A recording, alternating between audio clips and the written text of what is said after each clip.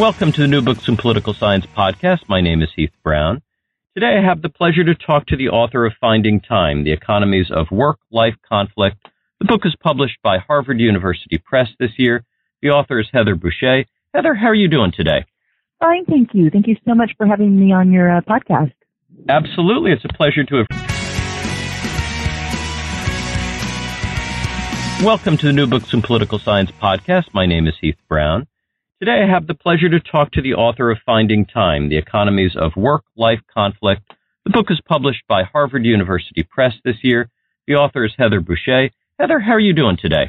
Fine, thank you. Thank you so much for having me on your podcast. Absolutely. It's a pleasure to have read your book, and I've been excited to have the chance to have you come on and talk about it. Why don't you tell us just a little bit about yourself before we get into our conversation about the work? Thanks. Yeah. So I'm an economist, and I run an organization now called the Washington Center for Equitable Growth. We look at whether and how inequality affects the economy, and in the hopes of informing policymaking and what's happening in the broader policymaking community. So the work that I've done in this book, looking at how what's happened in families up and down the income spectrum and what policymakers can do about it and how that's good for the economy, is sort of squarely within the mission of what we're thinking about here at Equitable Growth. And I will make one other note, which is that we are a grant-making institution. We give grants to academics who are interested in investigating these kinds of questions. So wanted to make sure that your listeners heard that as well. I suspect that our audience has tripled as you have made that statement. Everyone eager to find a good new source of funding. It's something great and something maybe that we can link to on the website that you can follow to the Washington Center for Equitable Growth website. So let's talk about this interesting book that you've written. In the book, you write about the large changes in the U.S. economy that have shifted the nature of work and also family. So what has changed in the composition of the workforce over the last, let's say, half century? And why does that change matter so much? Well, we all know that one of the biggest changes that has occurred within the family is the movement of women out of the home and into the workplace. We also know that we've seen this increase in families that have just a single provider. Typically, it's a single mom. And a lot of times those conversations they revolve around women. Those are two things that seem to be about changes that women have done or may only affect women. But the bigger economic story is that this shift in how women spend their time and in what families look like have real implications not just for women, but for their families, and that's everything from their children to the elderly parents that they may be caring for, that families care for, more, not just women, but families care for.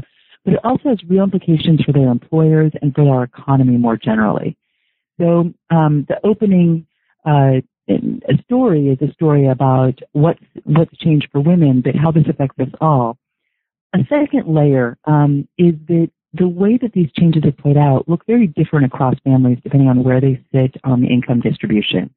For families at the bottom, we've seen this rise in single parenthood and incomes that have actually fallen between 1979 and the present day. For families at the top and in the middle, you've seen a rise in dual earners. So both families have lost time, and neither family now, families at the bottom or the middle and the top, none of these families typically have a stay-at-home caregiver, but it's for different reasons.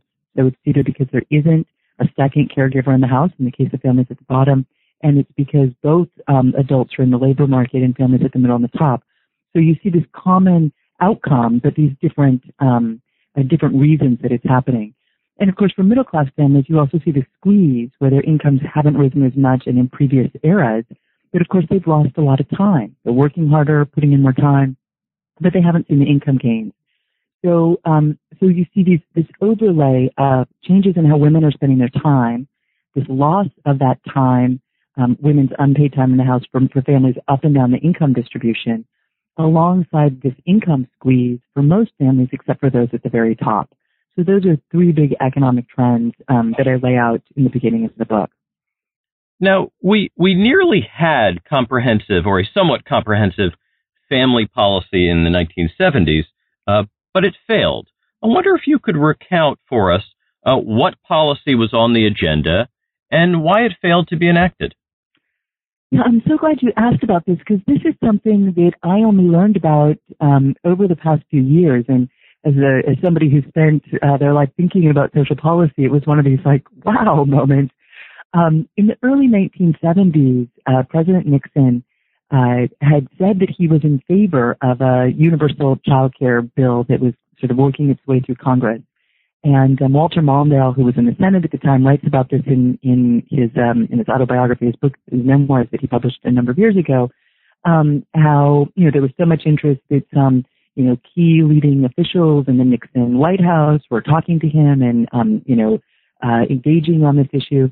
And the bill passed both the House and the Senate to provide this universal comprehensive child care.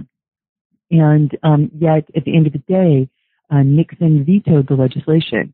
And he did so, the story goes, evidently at the request of his advisor, Pat Buchanan, on the argument that it would, I'm paraphrasing here, but I quote it in the book, but that it would not be good for families to basically encourage and make it possible for women to work. Of course, this is in the early 1970s, in the middle of this long march of women into the labor market. So whether or not they signed this bill really did not affect how women spent their time. It just made it a lot harder for families. And it also was this massive missed opportunity, especially for lower-income families who can't afford quality child care. But I will actually, state for the record that it's not just the very low, it's families up into the middle and upper middle classes, depending on where you live in the United States, who can't afford quality care. Many researchers think that most child care in the United States is of poor to middling quality. So this was this moment where the federal government had been prepared to say, yes, we see what's going on in American families. We see your economic anxiety, and we're going to deal with it. There's something that is absolutely important, not just to families, but our economy, which is how we are preparing the next generation.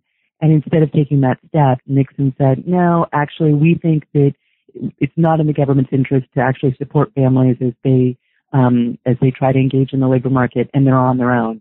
And it was just it's a real sad story, but it's one that gives us hope, gives me hope at least that we might be able to craft similar legislation together again, and hopefully get a future president to sign it. And one of the ways that you push to think about that and think about how policymakers might consider addressing some of these issues is with this idea of these four issues that you phrase in terms of here, there, care, and fair. Now, without going into the depth of each one of these, which you put a whole chapter of the book into, maybe you could just touch on each one and what they suggest about the future design of social policy. Yeah, so when we think about social policy in the United States, most of the bucket of what we have was all laid out in the 1930s as either part of the Social Security Act or the Fair Labor Standards Act or the National Labor Relations Act. These are the fundamental pieces of legislation that define what we think of as our social insurance and our labor standards.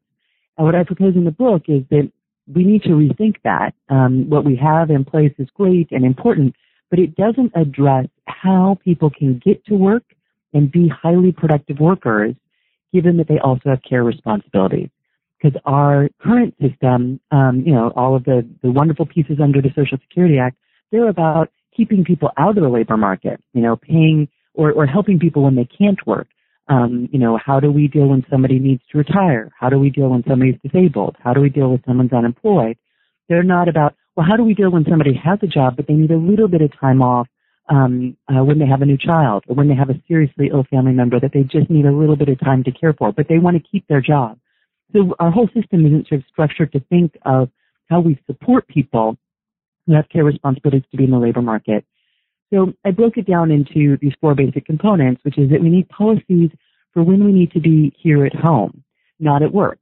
So there we need policies like paid family medical leave, paid sick days, when you just need a little bit of time to, I got the flu, or my kid has the flu, or my mom needs some help because she's in the hospital this week and I need to be with her, but I don't want to lose my job and my job is important, but somebody's got to be at home. And by the way, there's no stay-at-home caregiver at my house because most families don't have that. So what do you do when you need to be here at home? And that supports labor force attachment. It supports productivity. It supports the household economic demand. It's very important economic findings that show that this is important. The next is, what do we do when we need to be there at work, and how can we make sure that doesn't make it impossible to be a good caregiver? And here it's really important to have predictable schedules or scheduling flexibility that works for workers, not just for firms. And the Fair Labor Standards Act doesn't give us anything on these at this point, doesn't talk to us about scheduling predictability or right to request flexibility. These are important areas to be thinking about so that people can have schedules that work for them and their families. Again, this affects retention, labor supply, it affects productivity, all of which affects household economic demand. The third area is care. We've talked a little bit on this podcast already about childcare.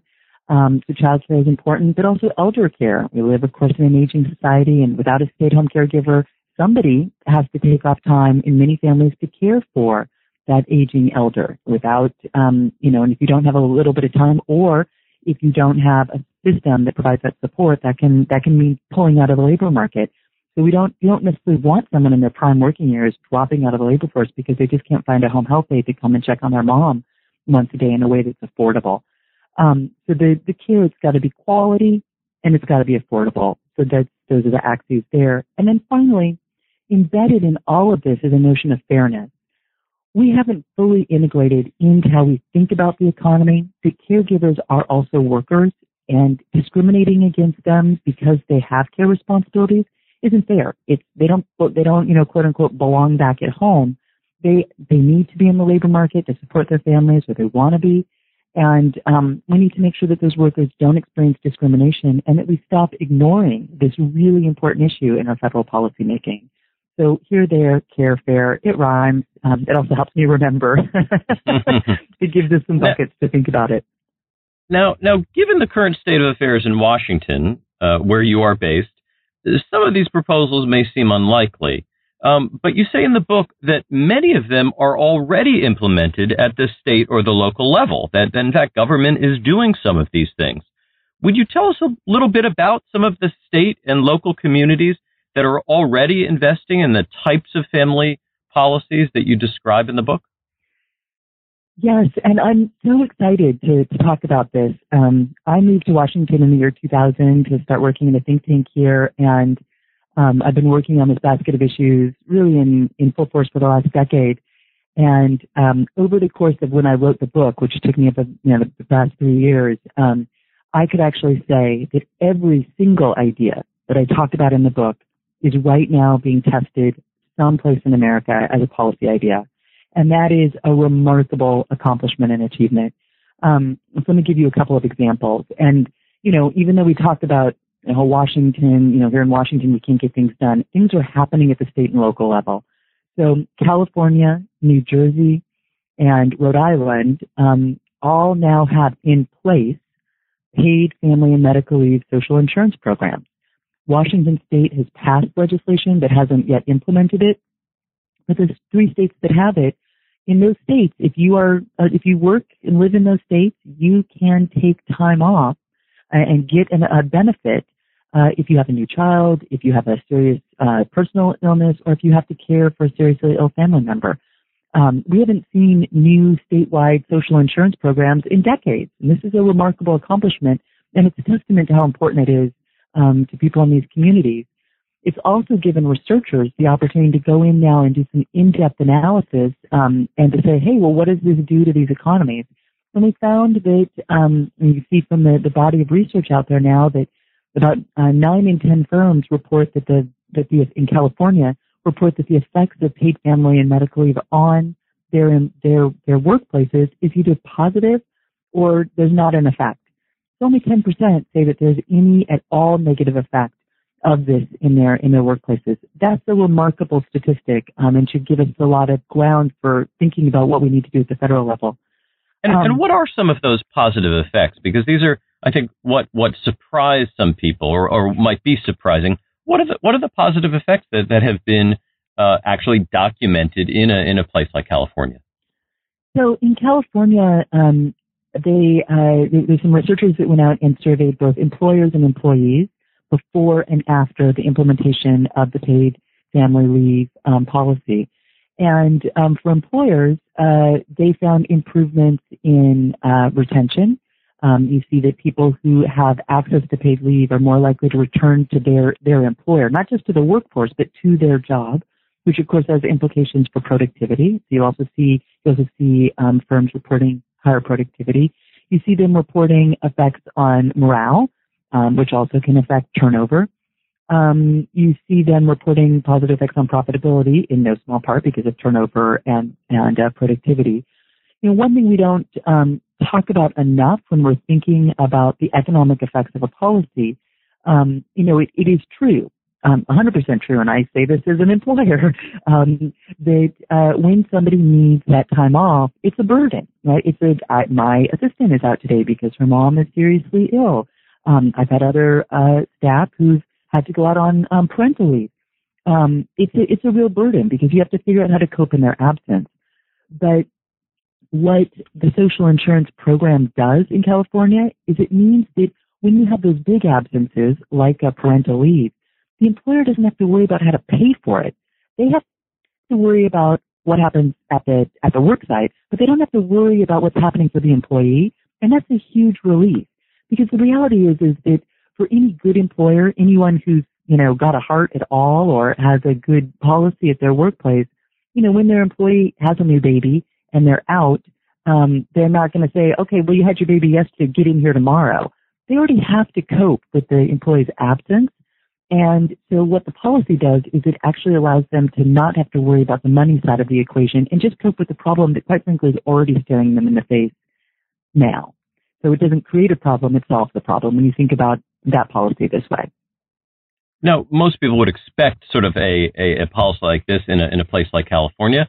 Are there any surprises for you of states or localities that would be a surprise to us that are trying these kinds of policy experimentations? A place that sticks out to you that maybe surprised you when you learned about it?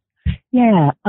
So especially in the area of expansions to universal pre-K, pre-kindergarten, Georgia and Oklahoma have been at the forefront of this movement, implementing universal pre-K for small children, 4-year-olds and then 3-year-olds, before other states. And so I think that is a testament to the really big issue that childcare is in many places around the country, and how they sort of said, well, we can deal with this at the statewide level. We don't need to kind of have this every parent for themselves. So that is an area where you've seen some movement in so-called red states ahead of some of the blue states. One thing I will note about the California example, though, while it may seem it's obvious because, of course, it's California, it's the reason that California was actually able to do paid family leave first is because there are only 5 states in the country that have a long-standing temporary disability insurance program that already gives benefits to individual workers when they have an own disability. So those 5 states have an infrastructure to implement a paid family leave program. They already have staff. They already have a system of the taxes and all of that infrastructure set up. So of those five states are California, New Jersey, Rhode Island, the three states that have implemented the family leave on top of the disability insurance, and then the 2 others are New York and Hawaii. So while it may be that California did it because it was a blue state, it may also be the case, and I think it's actually a stronger argument, that they did it because they had an infrastructure they could tap into, which I think speaks to the concern that we need to start moving towards a federal conversation because other states don't have that infrastructure that they can build on. Yeah, the book, again, is Finding Time, The Economies of Work-Life Conflict, published by Harvard University Press in 2016. Heather Boushey, thank you very much for your time today. Thank you so much.